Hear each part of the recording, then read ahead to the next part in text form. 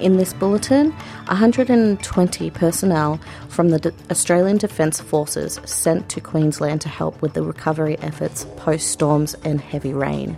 Melbourne Research Centre seeing promising exploration in diabetes cure, and an earthquake hits Japan New Year's Day.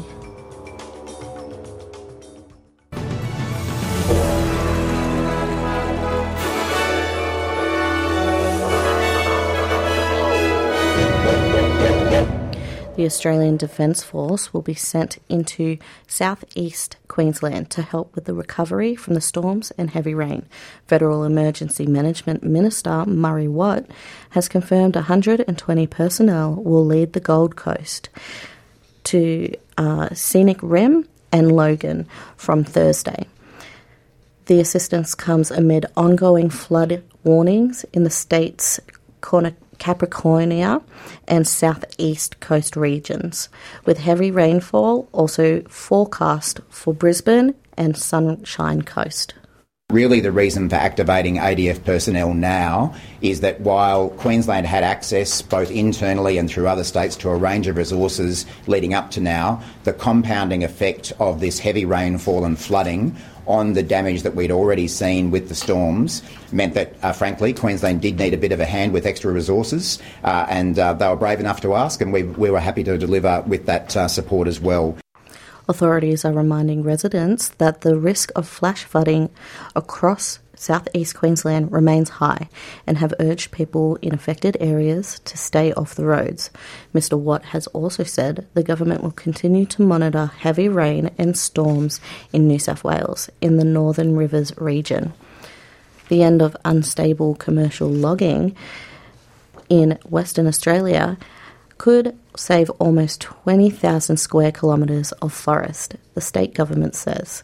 Chopping down native Karri, Jarrah and Wandoo hardwood in the state's southwest and selling it is banned from Monday this week. Under the new Forest Management Plan 2024 to 2033, native timbers can only be felled for ecological thinning to enhance forest health and resilience from drought and bushfires. The government has invested $350 million in WA's softwood pine plantations to supply the construction industry with timber.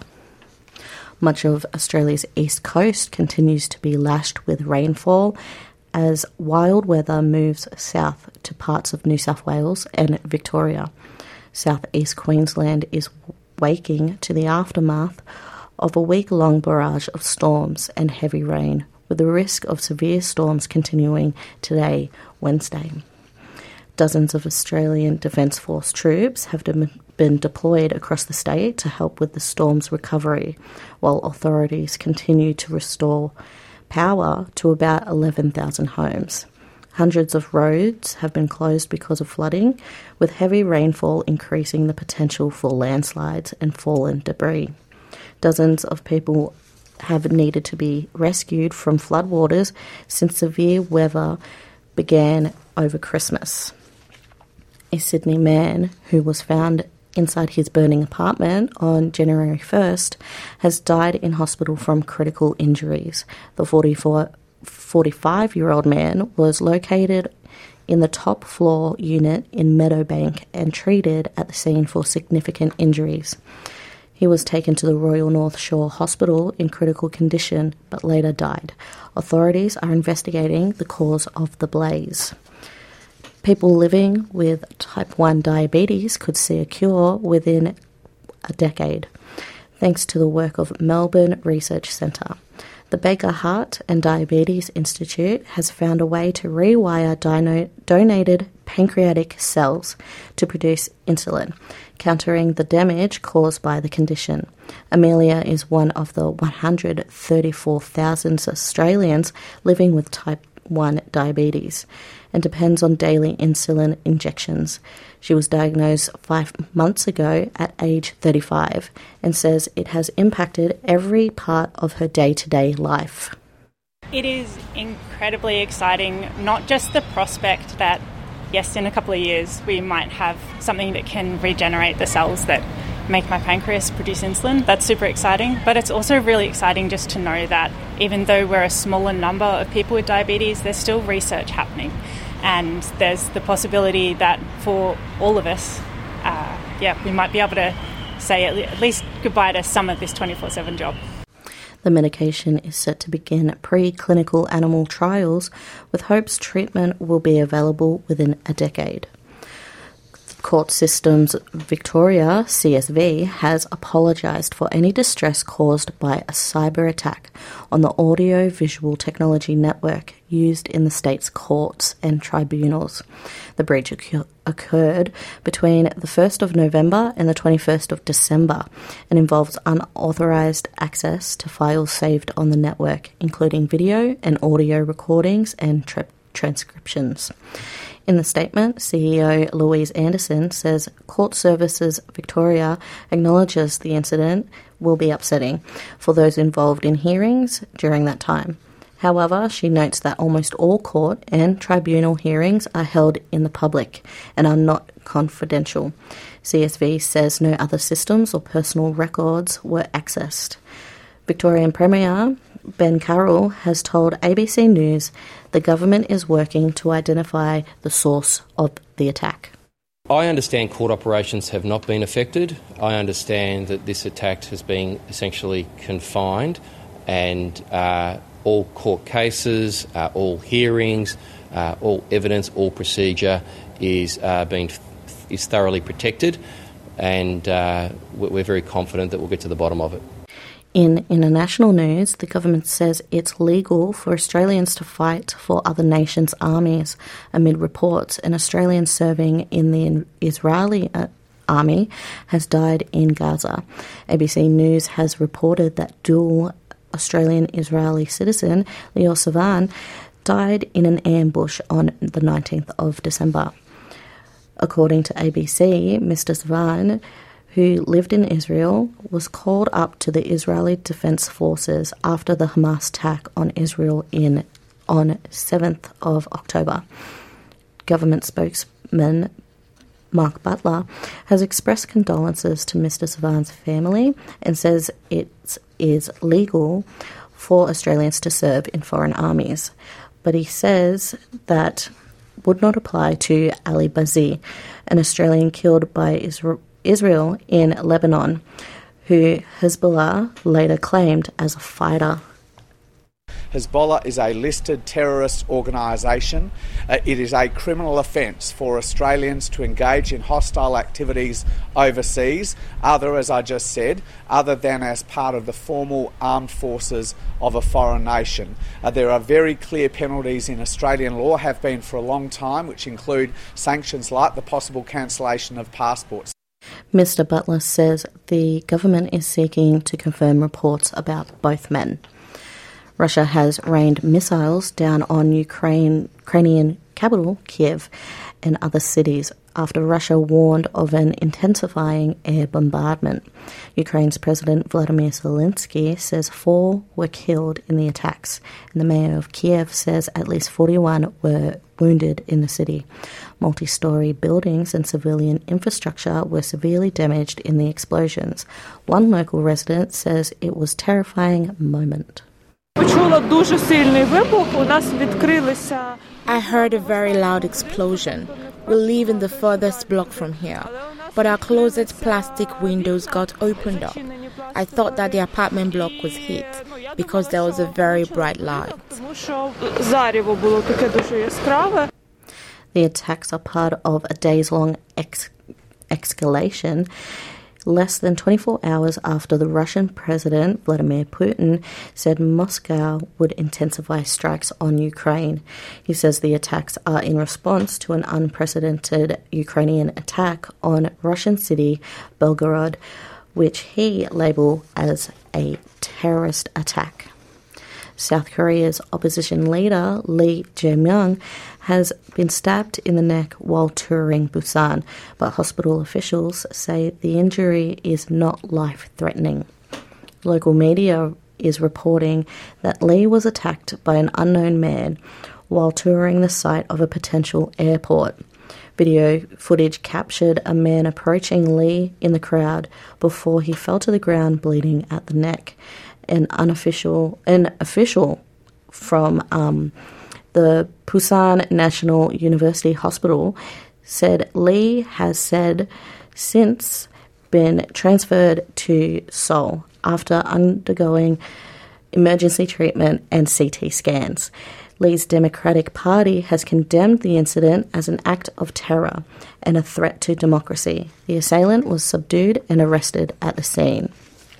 A powerful earthquake that hit central Japan on New Year's Day has killed at least 5 people, as police and local authorities report cases of bodies being pulled from rubble of collapsed buildings. The quake, with a preliminary magnitude of 7.6, struck the middle of the afternoon on the 1st, destroying buildings, knocking out power to tens of thousands of homes, and prompting residents in some coastal areas to flee to higher ground. It also triggered waves about 1 metre high along Japan's long western seaboard, as well as in neighbouring South Korea. Daniel Smith, an American resident of Japan, could feel the quake in the town of Toyama. The tremor just started very slowly, and everybody kind of laughed it off. They thought, this is kind of humorous, on New Year's Day, and then it was just a violent shaking. Army personnel were dispatched to help with the rescue operations, while one local airport was shut down after the quake tore open cracks on the runway.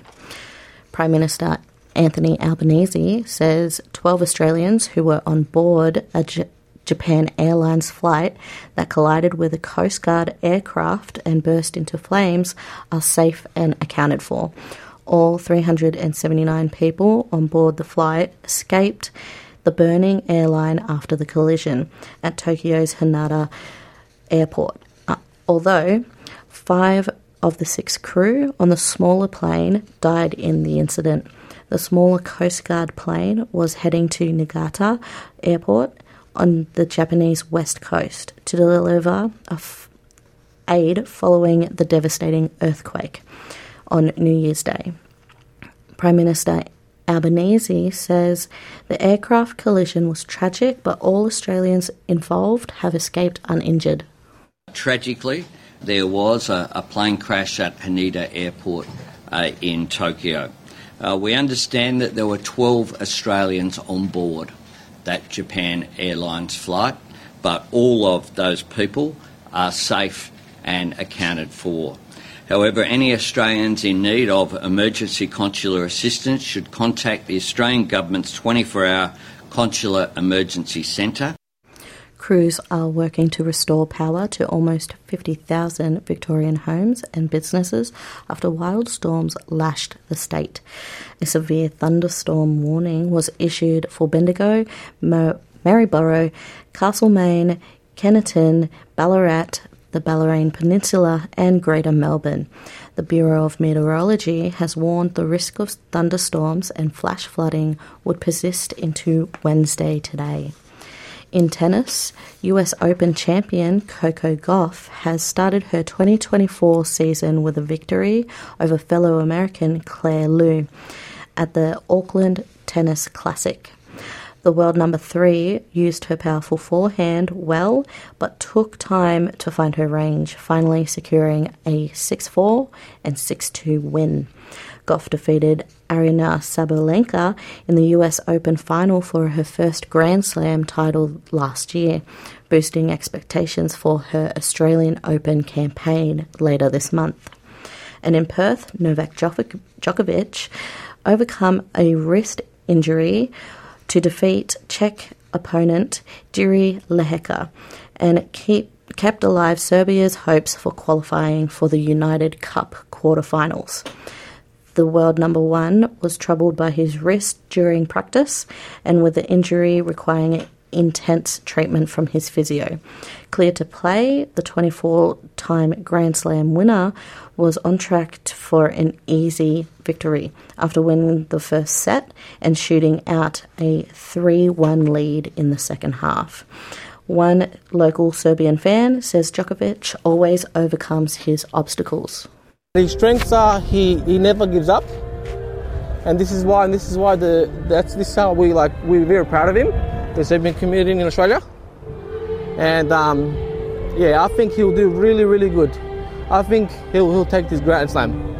He'll take the Australian Open for sure. And now a look at today's weather. Wednesday, 3rd of January. Broome is sunny at 35. Perth is mostly sunny with 33. Adelaide is cloudy at 27. Melbourne has some showers, possible storm at 27. Hobart, a shower or two at 27. Albury-Wodonga, showers, possible storm at 33. Canberra, also showers, possible storm at 28. Wollongong is partly cloudy at 27. Sydney is mostly sunny at 29. Newcastle is partly cloudy at 30. Brisbane is much the same at 30. Townsville is partly cloudy at 34. Cairns is a shower or two at 33. Alice Springs is increasing in clouds at 43. Darwin is having a shower or two, possible storm at 34. And the Torres Strait Islands are having that similar at 33. Welcome back. I'm your host, Nari Pakai, and you're listening to NITV Radio. Still to come on the show, NITV's Bertrand Taganame has a conversation with Jolene Pontariro, now living in Nullumbi in northeast Arnhem Land, with her 4-year-old daughter, have been accepted into the community by the younger people. But first, let's take a look at some of the stories from NITV News Team Summer Yarn series, sharing deadly stories from mob during 2023.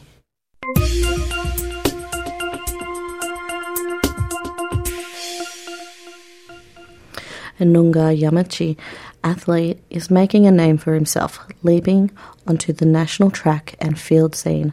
High jumper Jonathan Garlett credits part of his ability to take to the air to traditional remedy from a bird that never leaves the ground. 22-year-old Jonathan Garlett took out the WA state title with a personal best jump of 1.95 metres. While it's a long way off the Australian record of 2.36 metres, it was enough to get him through to the national championships, even after a 5-year absence. You know, to come out and win gold, that wasn't on my mind, honestly. Like, it feels like a fairy tale story, eh? But that's the big shock, being away from the sport for so long. No words can describe what I'm feeling. Garlett won the gold medal on a sprained ankle, sustained while playing basketball in the lead-up to the state titles. He credits his uncle's emu oil for his quick recovery. That emu oil, that helped out so much because, it helped get flexibility in my ankle, and most importantly, it worked. I got over the bar. And, I think that's, the secret stuff, Johnny's secret stuff. When he's not competing or training, the young Noongar Yamaji man travels around Australia performing with his father. Yeah, so I've been legally self-employed since I was 15. I do a lot of consultancy work. I do a lot of welcomes with my old man, smoking, dancing.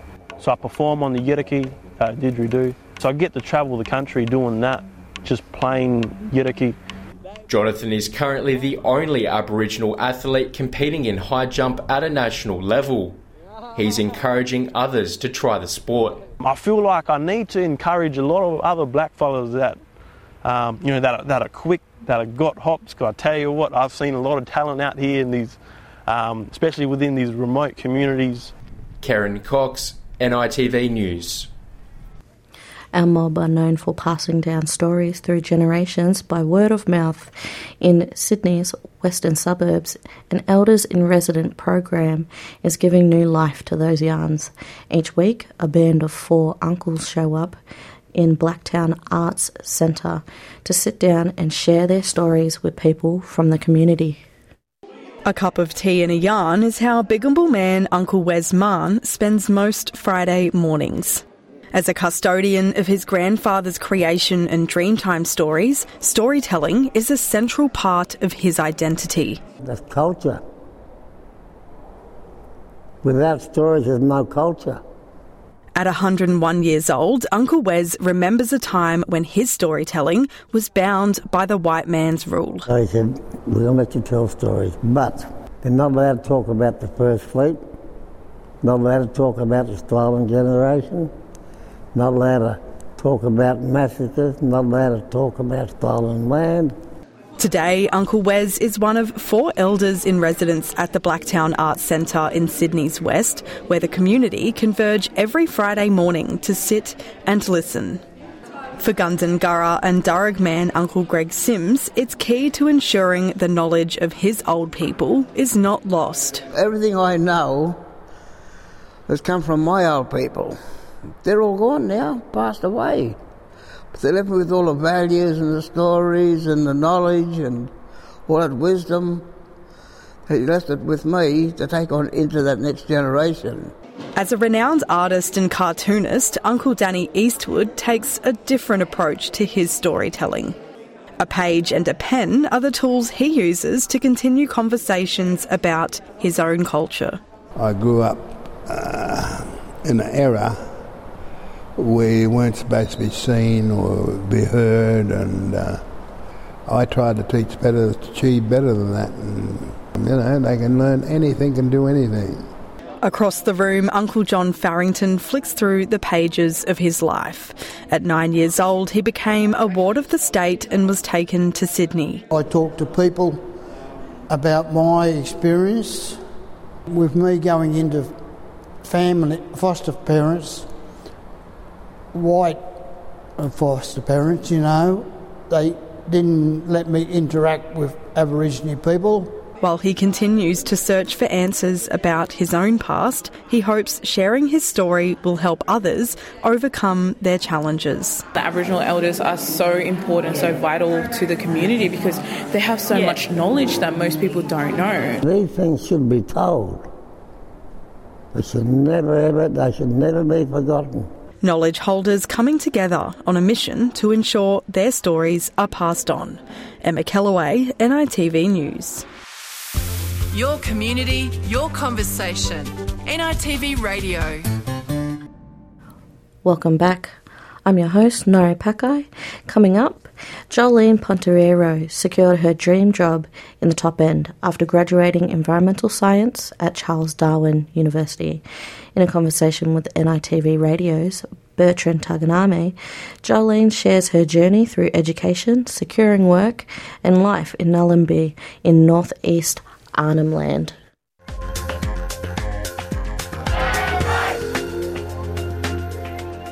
Graduating in environmental science at Charles Darwin University has helped Jolene Pontoriero secure her dream job in the top end. Together with Darcy, her 4-year-old daughter, they are living the dream in Nolumbo in northeast Arnhem Land, where they've been adopted by the Yolno people. And Jolene is joining us on NITV Radio today to share her story of an environmental scientist, STEM champion, working seamlessly with traditional owners and immersed in culture. Welcome to NITV Radio, Jolene. Hi, how are you going? You landed a top job thanks to your qualification in environmental science at Charles Darwin University.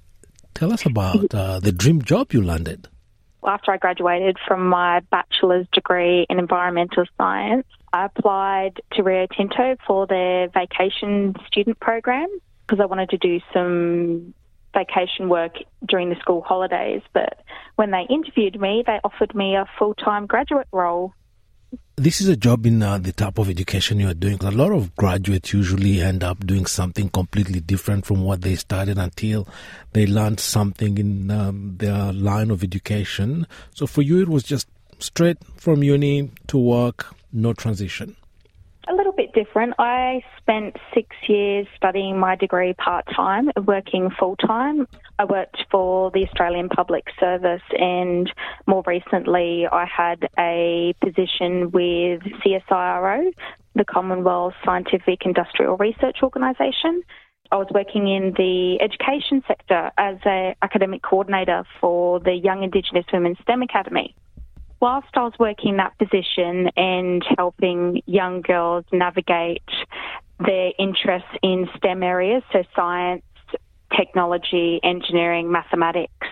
Well, I actually graduated myself and I realised that I wasn't working in my interest, so that was environmental science. So once I graduated, I sadly left that position. I was quite upset because I really enjoy working with the young Indigenous women across the Northern Territory to navigate their paths towards their ambitions of studying at university. But in doing that, I realised that I wasn't following my passion and dreams. So that's why I ended up applying for the Rio Tinto vacation program, and then they came back with a full-time grad role working as an environmental advisor up here in Nhulunbuy. So it's something that I really couldn't turn down at the time. Your dream job, what does a dream job consist of? Because you're very happy to be working on country especially, and immerse yourself in culture. Tell us a little bit about your job, what you do. Yeah.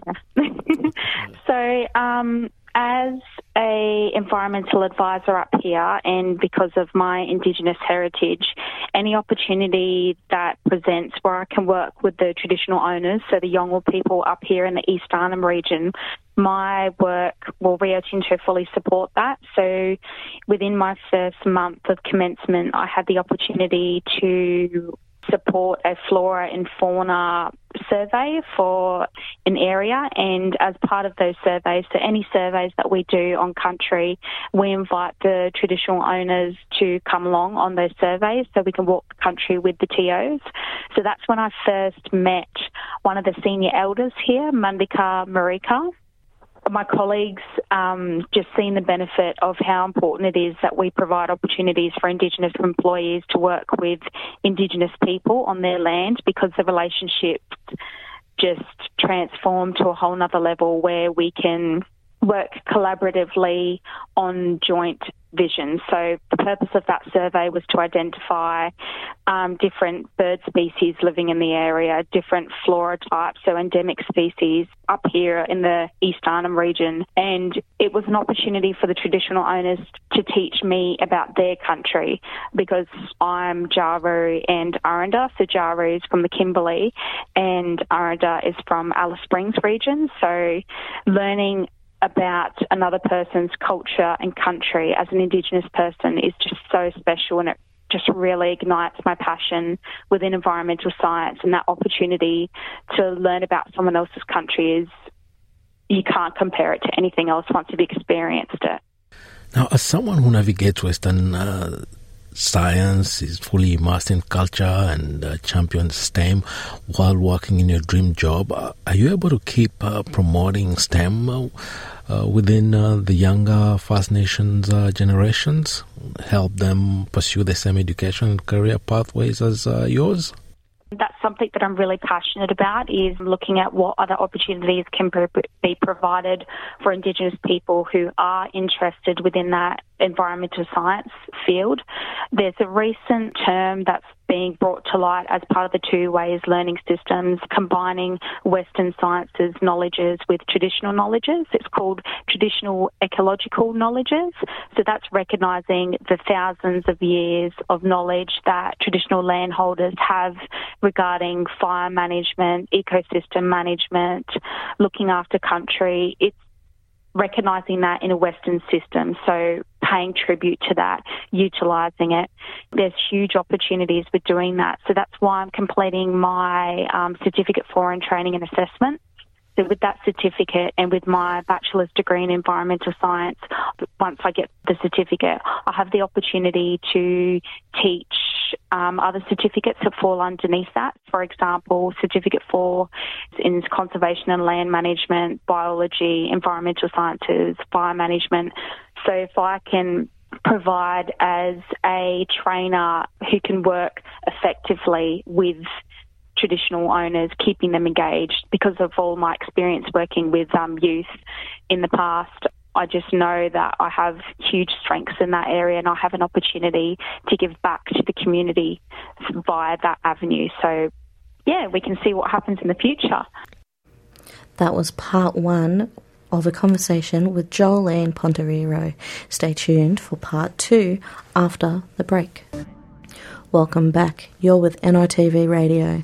We return for part 2 of Jolene Pontoriero and her talk, living in her home, now in Nullumbi, Arnhem Land, and her day-to-day living in community.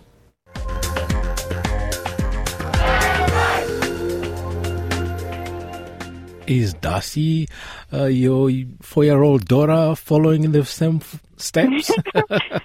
Yeah, very much so. So my dad, unfortunately, he had to deal with me catching snakes and bringing them home from about 10 years old. And he was the exact same when he was younger.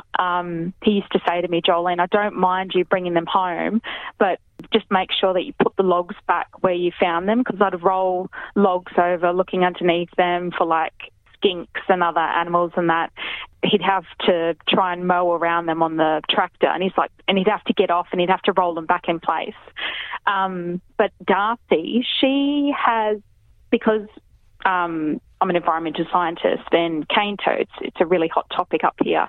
Everyone is terrified of cane toads because they think that if you touch them, you're going to get poisoned, but that's not the actual fact. You have to hit the cane toads really hard for them to excrete their poison, and you can actually pick them up and handle them.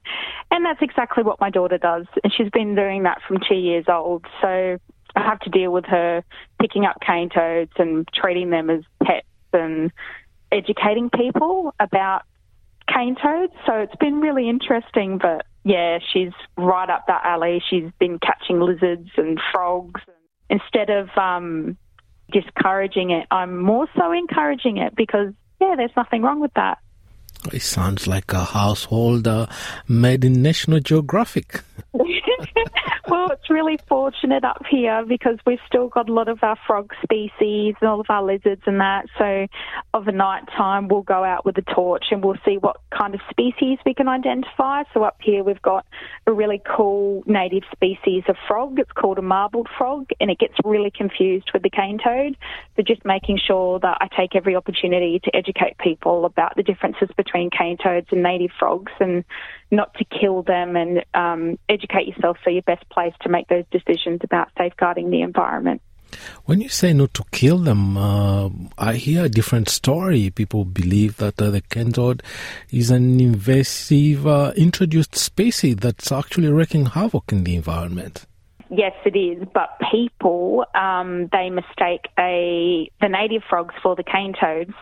As part of my certificate foreign training and assessment, my first opportunity, it was a 20-minute presentation, so I actually brought a couple of cane toads in at different life stages. So I had an adult, and I had a young adult and a juvenile cane toad, and we actually went through an intensive regime of identifying a cane toad properly from a native frog. So everyone really enjoyed that. So yes, they are an invasive species. Yes, they do wreak havoc on the environment, but you can dispose of them humanely. I don't really like hearing of people spraying them with dead oil because it just hurts them. The best thing to do is pop them in a plastic bag, pop them in the freezer, let them go to sleep, let them die that way, then dispose of them correctly. And making sure you're not killing the native frogs, just the cane toads. The native ones are perfectly aligned with the ecosystem, and other species can thrive around them, whereas the cane toad is one that would be one to actually try to manage its expansion. Because they pose a really big threat to our goannas, bandicoots, crocodiles, freshwater crocodiles, the Johnson's crocodile, all of those predatory animals, and we're seeing a huge decline, even in the frill-neck lizards, but mostly our goannas. But every time I see a goanna, it's a really good sign that the ecosystem is fighting back, and those native animals are fighting back and dealing with the introduction of the cane toad. Yeah. And now, just to wrap up our conversation, can you summarize for us how you manage work-life balance in your dream job, managing the environment, living on country, and still fully immersed in culture? So being a single mum and having a daughter she was just turned 2 when I first took this opportunity. So obviously working in the mining industry, we work long hours and there's different arrangements. There's FIFO, so fly in, fly out. The only option that I could manage as a young single parent was having to move here, so living here residentially in the community.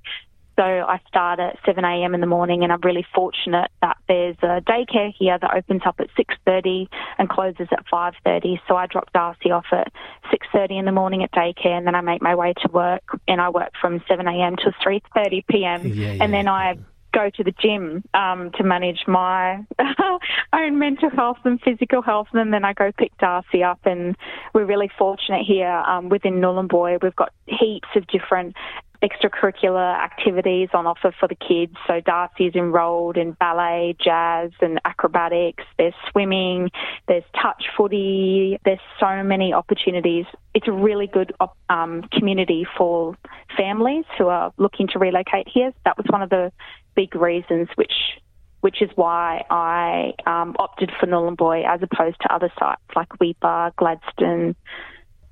I heard from some people that some of these towns are childcare deserts. There's nothing for children to entertain them and support their development. But it sounds like Nhulunbuy is very, very well equipped and catered for.